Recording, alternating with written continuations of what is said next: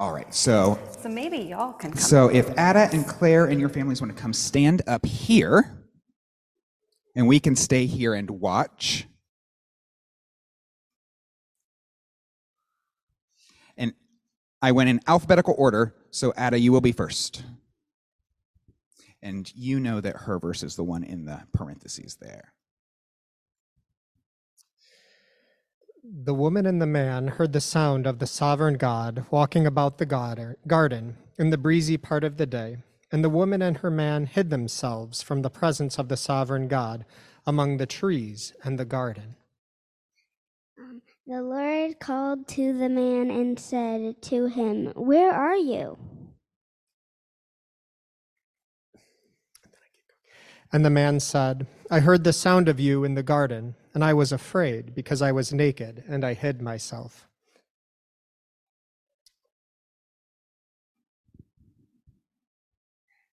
Lord God said to the woman, "What have you done?" The woman said, "The serpent deceived me, and I ate." The sovereign God said to the serpent, "Because you have done this, cursed are you among all herd animals and among all wild creatures. Upon your belly you shall go, and dust you shall eat. All the days in your life I will put enmity between you and the woman, and between your offspring and hers. To her offspring will strike your head, and you will strike the heel of her offspring." To the woman, God said, "I will greatly increase your painful toil and your pregnancies. In pain you shall birth children, and your desire shall be for your man, yet he shall rule with you." And to the man, God said, "Because you have listened to the voice of your woman and have eaten of the tree which I commanded you, you shall not eat from it. Cursed is the ground because of you. In the painful toil you shall eat of it all the days of your life. Thorn and thistle it shall grow for you, and you shall eat the plants of the field. By the sweat of your brow shall you eat bread until you return to the ground. For out of it you were taken. You are dust, and to dust you shall return." The man named his wife Eve because she was the mother of all living. And the sovereign God made garments of skins for the woman and her man and clothed them.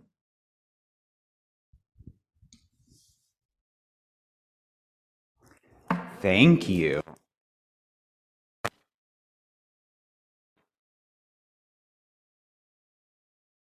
While everyone returns to their seats, I will continue our reading from the Gospel of Mark, chapter 13, verses 14 through 22. Now, when you all see the desolating sacrilege set up where it ought not to be, then those in Judea must flee to the mountains. The woman or man on the housetop should not go down or enter the house to take anything out, and the one in the field should not turn back to grab a garment. Woe to those who have a child in womb and to those who are nursing infants in those days. Pray that it be not winter, for in those days there will be affliction of such a kind as has not been from the beginning of creation that God created until now. No, and never will be. And if the living one had not cut short those days, no flesh would be saved. Rather, for the sake of the elect whom God chose, God has cut short those days. If anyone says to you all at that time, "Look, here is the Messiah," or "Look, there is the Christ," do not believe it. False messiahs and false prophets will appear and produce signs and omens to lead astray, if possible, the elect. For the word of God in Scripture, for the word of God among us, for the word of God within us. Thanks be to God. I invite you now to sing our hymn, number 162, The Love of God.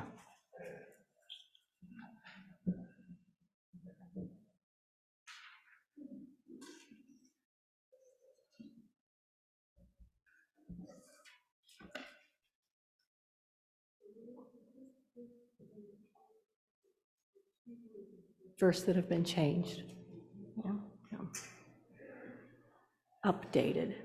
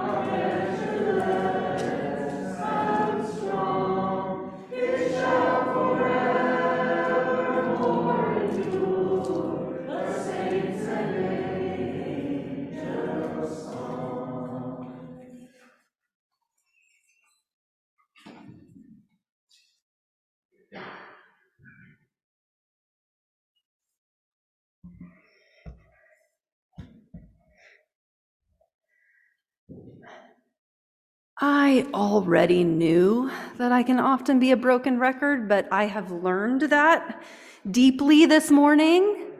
So here's another broken record Megan thing. So some of you have been around for a while have surely heard me say this a number of times. One of the things I love about that hymn, that beloved last verse with its amazing poetry and imagery, is that it comes from the Quran. It was adapted by a Jewish rabbi. And then I'm pretty sure that, so I don't know 100%, but the music was written by a layman in the US. I think it was a Mennonite who set it to music, which is why part of why it's been such a beloved hymn in Mennonite circles for so long. From the Quran,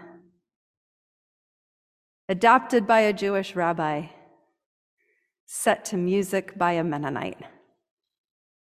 Thanks be to God. Whew. And you thought it couldn't be more beautiful than it already was. And there's my broken record description of why I think it's even more beautiful than when we just sing it. Oh, that's so gorgeous. Well, friends, I promised you part 2 of a sermon about Eve this week.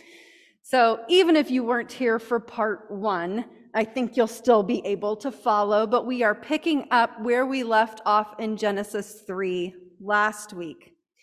And I want to start by telling you that there was a time in my Chicago congregation. So I was a pastor in Chicago for 10 years before coming to Seattle Mennonite in 2015. And I don't think we've done it here. It's possible we did it once, but we did a difficult scriptures series where I had people submit. Did we do that here maybe once? I think okay, I'm looking at Beth and Ken, they're nodding. Yeah, I think maybe we did do it once. It's maybe time though to do it again since I couldn't remember if we had done it. I know that in Chicago, someone submitted this and was like, what is up with this? And the way this has been used against women and women being blamed for the fall of all humanity. And so, anyway, I remember during that time, that one of the things that struck me is that the person who submitted it had such concern for the role of the woman and women in this tale, and the implications for all women for all time, which we know. But in many ways, I found as I was working with it and living with the text, I was actually more troubled by the role and the character of the man in the story. He doesn't get quite the same bad rap over history, but he's really passive in this text, even comical at points, just kind of a bumbling, comical blah. He's got a lack of agency, a lack of curiosity. He even blames God for the whole incident, like when God comes and sort of confronts him and has come. Adam is blaming God. And so Adam, he's a secondary character in this story for sure. But I do think that there's perhaps maybe even some more work that needs to be done in redeeming Adam in this story. We have done a lot of work in redeeming Eve, but Adam too perhaps needs a bit of redemption in this story. Well, here we go. What we've got is Eve as the primary character in this story. And she eats. In eating, she initiates the coming of a new world. We began to sort of explore this at the end of the sermon last week. So that's where we're picking up. She initiates the coming of a new world, and that action of curiosity, of reaching, of taking, of eating, all of that essentially gives birth to culture. It gives birth to the marks of a social life in the world. The knowledge of good versus evil is the way it's described. It gives birth to clothing that defines us still to this day, clothing that conceals things, and it gives birth to the mess that is gender roles. Holy cow. The woman is to be the bearer of children, the mother of all life, and the man is to work the ground, which will only grudgingly yield its fruits. And this, unfortunately, is also part of the New World Order that is born from this story. There is hierarchy. That is quite clear in this story. In fact, it's explicit. It's explicit in what we heard this morning, that the snake is named as subservient to woman, who is named as, Will Gaffney kind of softens it in her translation, but woman then is subservient to man. Man is subservient to God. And there is no way around just confronting this order and this hierarchy in this story. It is very clear, it's very explicit, and it reflects the author's, frankly, male-oriented, patriarchal worldview. Just is. And as Christians, Jesus, of course, is always our final word. I took part in a webinar this week about an Anabaptism at 500 project that you'll hear a little bit more about in announcements, and you'll hear much more about in the coming weeks. And John D. Roth was leading that session. He's a longtime history professor at Goshen College, author of books. He's one of the holders of sort of Anabaptist and Mennonite history in our community. And he talks about this, that Jesus is the lens through which Anabaptists have read all of scriptures. And different Christian groups have different sort of hermeneutical approaches. So Lutherans love Paul, for example. It doesn't mean that, they're Christians, they love Jesus too, but the Pauline epistles have a more central place in their understanding of Lutheran theology. So, each Christian group has its own thing. Mennonites have always gone straight to Jesus, straight to the Gospels. It's part of why you heard me say a good place to start reading in that library that you're holding, broken record. That library that you're holding in the sacred texts of the Bible is Matthew, Mark, Luke, or John, because that's kind of where we go. That's where we start. So when we look at this story in Genesis through the lens of Jesus, the one in whom the fullness of God was pleased to dwell, that complexifies things, right? We see that the hierarchy is not necessarily a prescribed thing that God is saying must be forever and ever, amen, because we see a different thing witnessed through the life and teachings and witness and ministry of Jesus. One of the specific curses, comes across as a curse in the story, is the pain of childbirth. And one of the things that occurs to me as I look at this story in Genesis is that there was no childbirth in Eden. It is not as though childbirth at one time was painless and then becomes painful. There were no children born in the Garden of Eden, right? It's not as though birth was at one point no big deal, and then they come banished from the garden and it's painful. Suddenly there's pain. It's rather once there was no birth, and now there is birth. Oh, and by the way, it's going to be painful. So this is where it's really important. It's important for me to get the book that I left on the chair right there that I want to read from. Oh, look, Dustin's going to get it for me. Yeah, thank you. It's important for us to remember that in the library of the Bible, where there are different genres, Genesis is a specific genre. So we're going to get to that. This story in Genesis, it reads like a tale of maturation, of maturing. From the childlike innocence, shamelessness, ease, and infantile nakedness of Eden, to the much more complex and developed and even sexualized post-Eden world. So in many ways, this story in Genesis 3 is like humanity's Bildungsroman, for those of you who took a literature class in university. This is humanity's growing up tale, a tale of a coming of age. So through Genesis 3, you can see that humanity is getting so big. Aww. Growing up so nicely. inhabiting the complex world that they do. Now, it is clear that while woman is the primary actor in this story, that man eats too. So man and woman do share responsibility for the altered state, the post-Eden world. Woman is on her way to earning the name Eve, or life bearer. She is given that name at the very end of our story today. She activates the plot's development. She's the first to dare to eat from God's tree, thereby becoming, as the rabbis say of human beings, like the angels and having the ability to discriminate. And like the animals who eat, fornicate, defecate, and die. Thanks to the rabbis for their clarity of speech there. This is a story of maturation, of humanity becoming like the angels and the animals all at once. And maturation is a mixed bag, as we all know. The whole rights and responsibilities thing. Hashtag adulting. Meh. This is something that the ancient Hebrews, like us, knew experientially.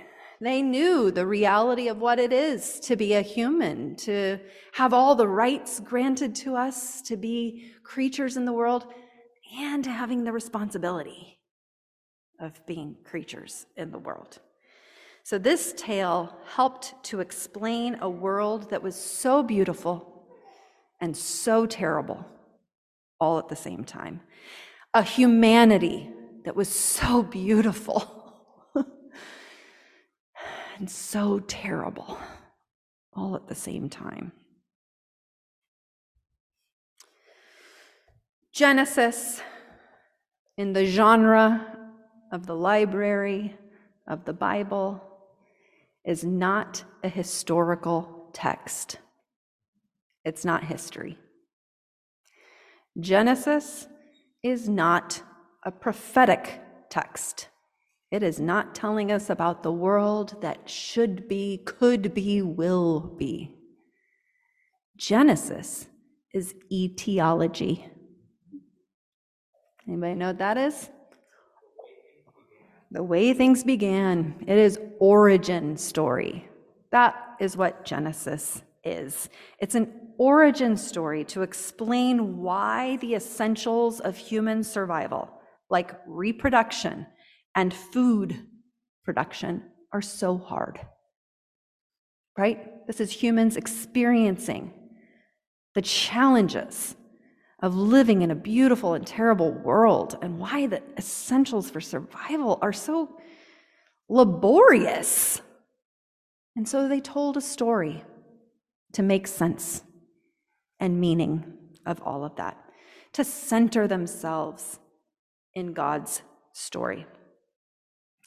Now, Genesis, etiology, origin story is not the only genre in our library. There are many other genres, including, for example, the Psalms, the genre of poetry, song, prayer.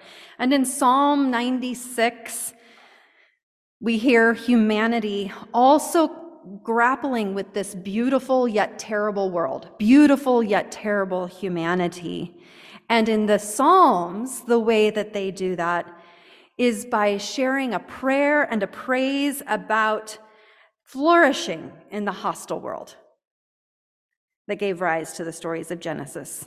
The world, though difficult, is not actively hostile, and in the Psalms actively joins humanity in praise. And so Psalm 96, again, just like with Genesis, looking at the beautiful and terrible world, beautiful and terrible humanity, says this: sing to the exalted a new song. Sing to the Creator, all the earth. Sing to the Most High, bless her name. Proclaim from day to day her salvation. Declare among the nations her glory, among all the peoples her marvelous works. For great is the ageless God, and greatly to be praised. Revered is she above all gods.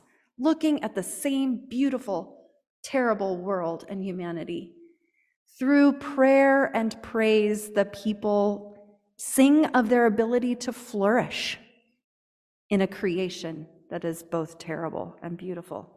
And then further down in the psalm, say among the nations, the ever-living God reigns. Indeed, the world is firmly established. It shall never be moved. God will judge the peoples with equity. Let the heavens rejoice. Let the earth be glad. Let the sea roar along with what fills it. Let the field exult and all that is in it. Then all the trees of the forest shall sing for joy. So here we have a totally different way of just being in all of creation, so beautiful and so terrible. So there is real danger, though, and that's where our gospel for today comes in. The real danger is not the reaching for the fruit. The real danger is not the curiosity. The real danger is not the pain of childbirth or the labor of the earth. The real danger, we hear Jesus instructing his disciples, is danger in refusing to bow to the empire and to its idols.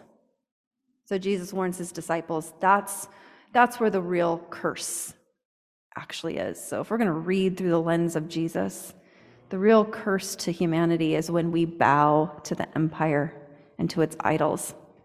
If we're to follow Jesus and to refuse to do that bowing, we might suffer some consequences. Okay, I am going to move us toward closure now, but I'm going to do so with the help of some more rabbis. I am going to close with a Jewish midrash. Midrash is a whole genre, a whole other genre that we have. Wonderful. Okay, Dustin loves midrash. How can we not? It's a whole other genre of people of faith after the canonization of the Bible, creating stories to fill in the gaps, to wonder about the spaces between the stories. So it's a sacred tradition of deep engagement with the text and with understanding of God.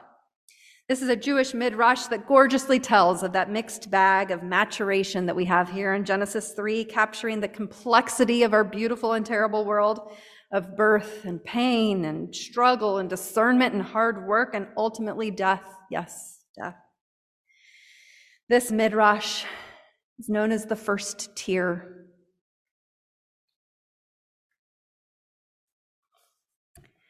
After Adam and Eve had been banished from the Garden of Eden, God saw that they were penitent and took their sorrow very much to heart. And God, as God is a compassionate parent and creator, God said to them gently, "Unfortunate children, I have driven you out of the Garden of Eden where you were living without care and with great well-being. Now you are about to enter into a world of sorrow and trouble, the likes of which staggers the imagination." Don't we know that? "However, I want you to know that my benevolence and my love for you will never end. I know that you will meet with much tribulation in the world, and that it will embitter your lives. For this reason, I give you, out of my heavenly treasure, this priceless pearl. Look, it is a tear. And when grief overtakes you, and your heart aches so that you are not able to endure it, and great anguish grips your soul, then there will fall from your eyes this tiny tear. Your burden will grow lighter then." When Adam and Eve heard these words, sorrow overcame them. Tears welled up in their eyes, rolled down their cheeks, and fell to earth. And it was these tears of anguish that first moistened the earth. Adam and Eve left them as a precious inheritance to their children and their children's children and their children's children's children. And since then, whenever a human being is in great trouble and their heart aches and their spirit is oppressed, the tears begin to flow from their eyes, and lo, the burden is made just a bit lighter. Amen. Thanks be to God, and may it be so.